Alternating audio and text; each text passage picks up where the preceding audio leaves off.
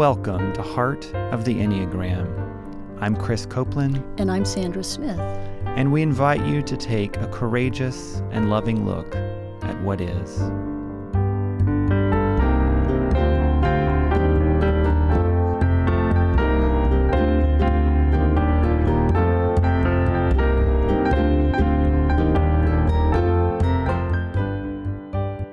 I see personality and spirituality so woven together, I can't separate them, which is why the Enneagram for me has deepened my own spiritual journey.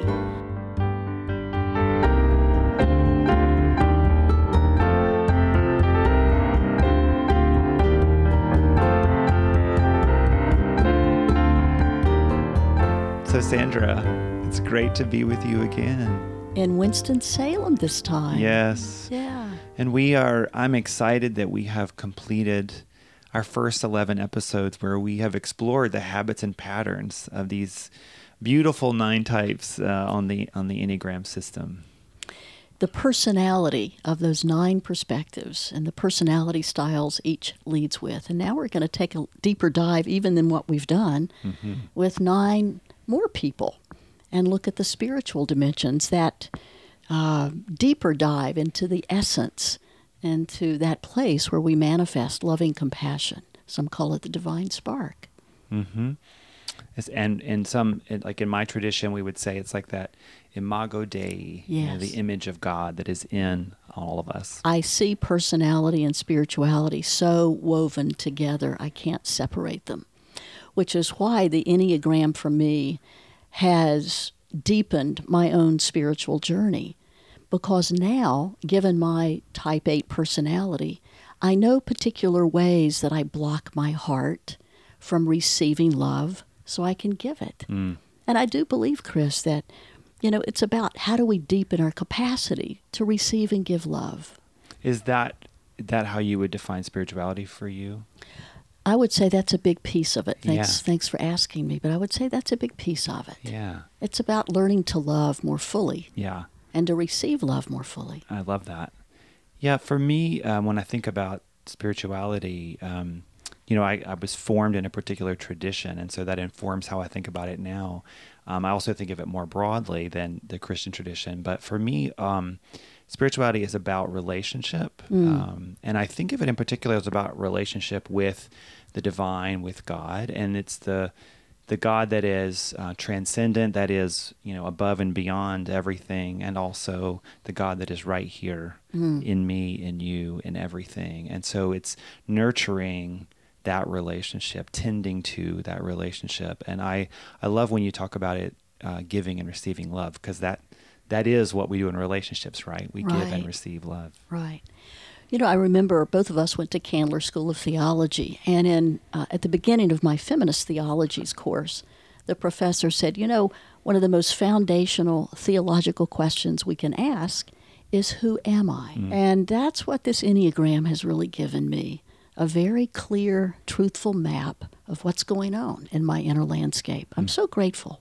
Yeah, me too. It's been a powerful tool for me. Chris, can you talk about, for yourself, why you wanted to do the spiritual dimensions piece for this podcast? Thanks for that question. It's hard for me to separate, as you name, personality and spirituality, or life from spirituality, but I have this deep sense of and desire for connection with God, with all things, with all people, and it's really hard actually to talk about it a little bit because it's the lifeblood. It's my deep sense of vocation. Yes. My work at Wake Forest is really about inviting people into a spiritual journey, into a spiritual places of transformation. And so for me, it's what motivates me. And so I feel so passionate about it in my own life and my own desire to grow and to grow spiritually that I want to offer spaces and places for others to think about, experience, engage this spiritual journey and spiritual growth. And so this podcast seems like a great way to begin asking some of those questions of our guests, and also so our listeners can listen in on that. Thank you, Chris. Yeah. I'm wondering how you weave the Enneagram, because I know you teach Enneagram in your classes, how you weave that into the spiritual journey of students. Yeah, I as you named beautifully, this question of knowing self is a way of knowing God, and there are many theologians along the way who've said some version of that. So a big part of knowing who I am as someone created in the image of God, which again is the way I would talk about it, is knowing what's an expression of that manifestation. So as I know myself, as I know my deepest self. Now, I think of it sometimes our personality is such an important part. It was formed for very important reasons in us, and it also can sometimes cloud over our essence, as you name that divine spark. And so the more we're aware of those habits and patterns, then it can help us have choice. It can help us get to that deeper essence. So for me, the Enneagram is a tool for it's a resource for creating that kind of self-awareness, that opening, and it, as we often say in our book, it helps us come to an open heart, a softened heart, Yes. a compassionate place for ourselves and for others, and so that's how I bring that in. What about you, Sandra? What motivates you, excites you about bringing in the spiritual dimension into this work in the podcast?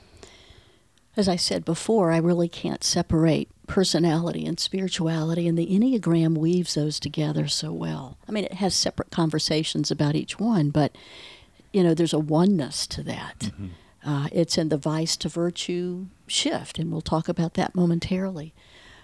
But that first step on my spiritual journey really is, who am I? And if I don't know who I am, how can I get out of my own way? Yes. So I'll be so full of me that I can't hear the sacred whisperings. And, as Helen Palmer teaches us, type, when I'm in the personality, can't have a spiritual experience. Mm. It's only when we go receptive, meaning receive in the moment. No past, no future, we're present and we're able to receive. And in that place, we do have eyes to see and ears to hear. That's beautiful. So my practice, especially I might say, as one who leads with 8, is these days more about being receptive. Mm-hmm. Can I receive you? So when I go receptive, it makes more room for another to show up more fully.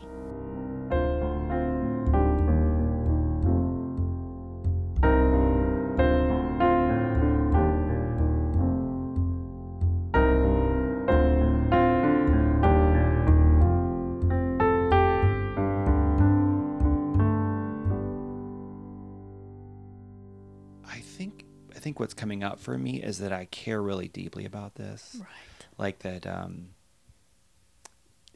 that the work of my life mm-hmm. Is to tend to the divine, to tend to that which is most intimately in me and most intimately in you, and beyond all of that. Mm-hmm. And so I feel a sense of tenderness as we talk about this, because I want to communicate, mm-hmm. what I'm sensing and what I'm feeling and why this matters to me. Mm. I think for both of us, we really meet in that place of feeling called to go deeper spiritually and to name that as, why we're alive. Right. Yes. And I've had experiences of that connectedness, of that oneness, of that, Thomas Merton talked about, he was a monk, and he talked about, there's this beautiful quote where he walked out on the streets in Louisville, Kentucky, and he stood on the corner and he looked around and saw all the people and said, I noticed that they were all bright, shining like the sun. Mm. But that sense of and there are moments I've experienced this where I can't help but just love. Yes. Everything and everyone in my path. And those to me are moments of unitive, those moments of spiritual depth and realness and connectedness. And I want to live more in that. Yeah. Because of the gift that I've received in that, the gratitude that it evokes in me, and I want to offer that, at least spaces for that for others. Oh, Chris, that's so beautiful. And I'm aware, just listening to you, and of course I can see you, that the shift for all of us is from fear to love. And you just hit that place of where you know this call to love, and that you're manifesting that through your teaching of the spiritual journey. And not to be too didactic here, but that's really the vice to virtue conversion, and it's an energetic conversion. So we've talked in the first episodes about the vice of each of the 9 styles. And in these episodes forthcoming, we're going to be speaking to the virtue of each of the 9 styles. And we might say that the energy of the vice, it's an emotional habit. And it's a drive, but it's driven by a distorted view of reality, an illusion, if you will. And this is familiar energy. It can be used as a trailhead. So if I'm in the throes of my vice, which is lust, or for you, envy, but if I follow that energy, I get present with myself, and I notice it. And I allow that energy to come and be a part of who I am, and accept it, welcome it, without acting or expressing, but to simply pause, get present, and allow all that's arising in me. Make sure I understand what the emotion is. I'll ask my body, is this anger? The body responds very quickly, and 99% of the time my body says, hurt. Okay, so now I need to welcome hurt in me. And if I, at that point, can drop the story about why I'm hurt, or the story of my lust energy, whatever that story is, but if I can simply feel it, stay with the physicality of that emotion for 90 seconds, and this is from Elizabeth Kubler-Ross. She says a real emotion lasts 90 seconds. If we can stabilize attention on it without a story. And of course, our type structure wants us to keep the story. Tell a story. But it's just amazing if we can drop the story and stay with that felt sense or the physicalness of the emotion. Because each of us is made of compassion, the body, without any effort on our part except stabilizing attention for 90 seconds, will shift that energy to compassion, to virtue. And then the emotion no longer controls us. We get our higher selves back, and we're sitting in compassion. It has saved me many times to practice that.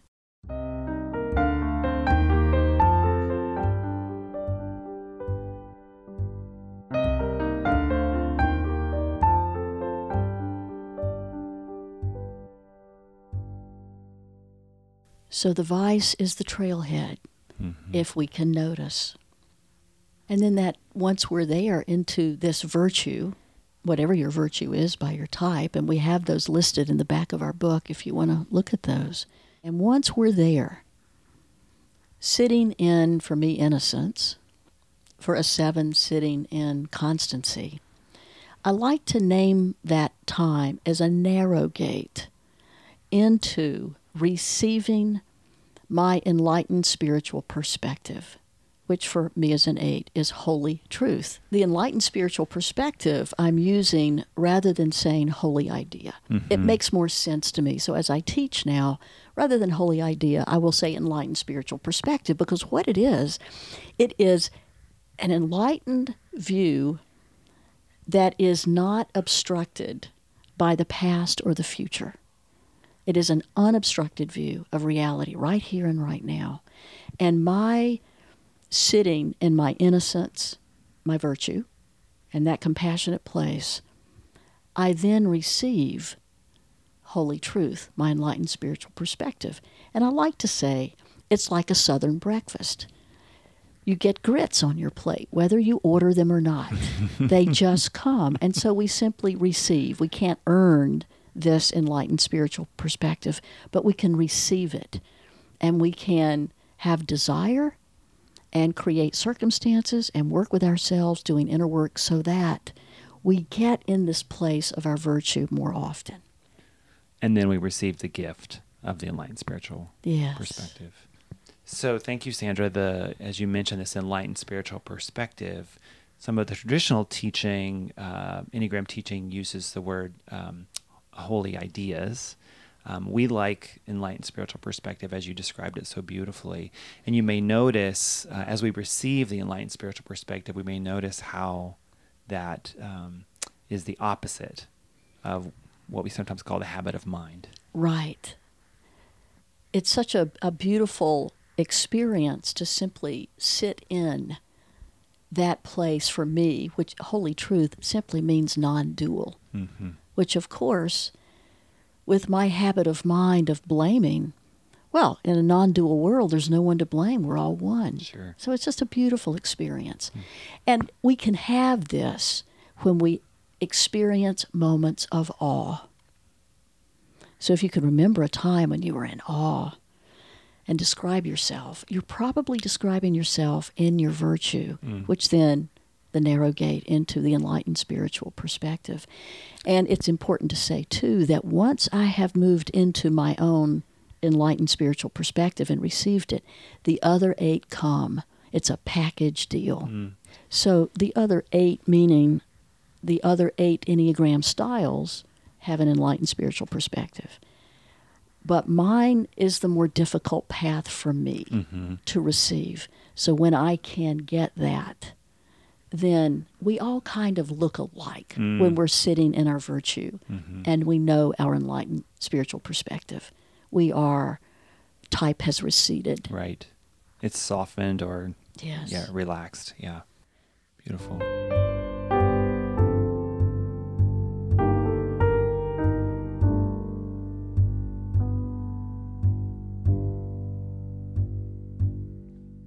You know, I'm aware, Chris, that we have begun and concluded each of our episodes with a quote that you shared with me when we first talked about doing this podcast. Yeah, the quote that our line, where we invite people to take a courageous and loving look at what is, it comes from a Jesuit, it's modified from a Jesuit priest whose name was Walter Burghardt, and he described contemplation, that was his word, as a long and loving look at the real.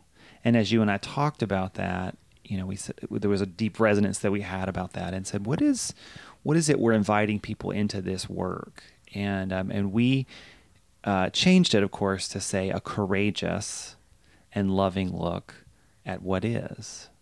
And I think courageous is that first part. It's that willingness to step in and look, to see. And we talk about this as acceptance, right? Just the courage to simply notice what's coming up in me, as you describe in the Vice.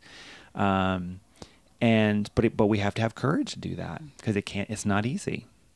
And then once we have that courage, we then also look with a loving gaze, with an open heart. So we have the courage to go and look, and then we look at it with love, with acceptance. Not judgment, critique, but a loving acceptance. Yes, absolutely. And then what is, what's simply there? What's coming up? What do we notice in ourselves, in the world around us? Simply what is. So a courageous and loving look at what is. That's the heart of what we're doing in this podcast. It's the heart of the Enneagram, and in particular, as we look at the spiritual dimensions of type, this is really the lens or the metaphor to get us there. I so appreciate that we've been using this quote, and am glad that you knew of it and we've incorporated it into this. And to me, it seems like it really does lead us into this place of acceptance where we know the holy virtue, holy idea, now called enlightened spiritual perspective.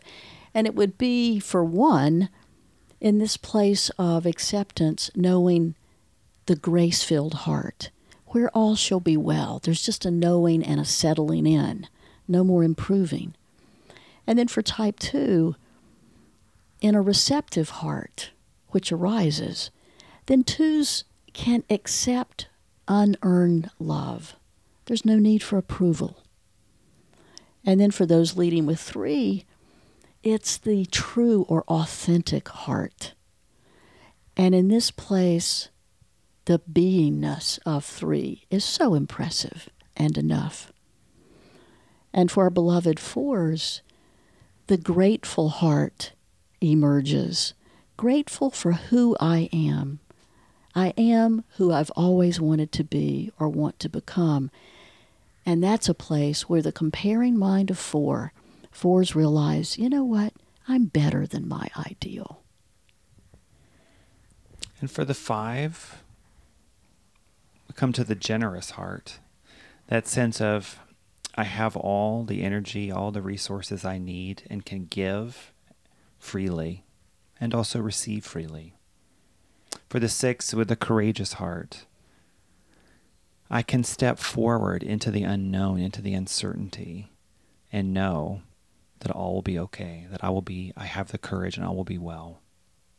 For 7, the quiet heart, the staying with, the being with what is, which allows that habit of wanting to shift to the next thing, just to quiet and just notice the gift of the present moment. For the 8 comes to a tender heart, to know that ultimately someone's got my back, or that I can soften and relax and know that I'm held and protected ultimately. And for the 9, the alive heart, that place of clarity and passion and energy where I come alive and know who I am and what I want. And this work is really about all of these hearts we name are coming to a place of the open heart. Yes. That place of, you describe beautifully, receptivity, a place of love, a place of compassion, but the opening of the heart. Some teachers believe that the next place of human evolution is to become more spacious internally, meaning an openness, as you say, Chris, but more space where I can actually observe myself, catch myself before I walk down that same path that does not serve me. That space within me where I can choose a different way and create a new neural pathway. Yes. And that is the gift of the Enneagram. That is why we do what we do, because the Enneagram helps create that space. We're nothing short of rewiring the brain. Yes.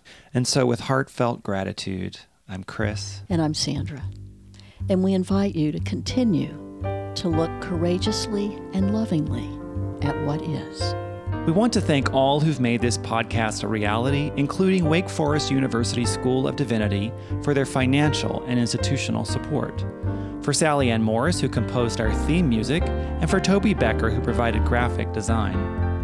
Thanks to Eric Merle for his editing expertise, to Tom and Lynn Berner, who provided recording space, and to the Narrative Enneagram and our mentors, Helen Palmer and Dr. David Daniels, its founders.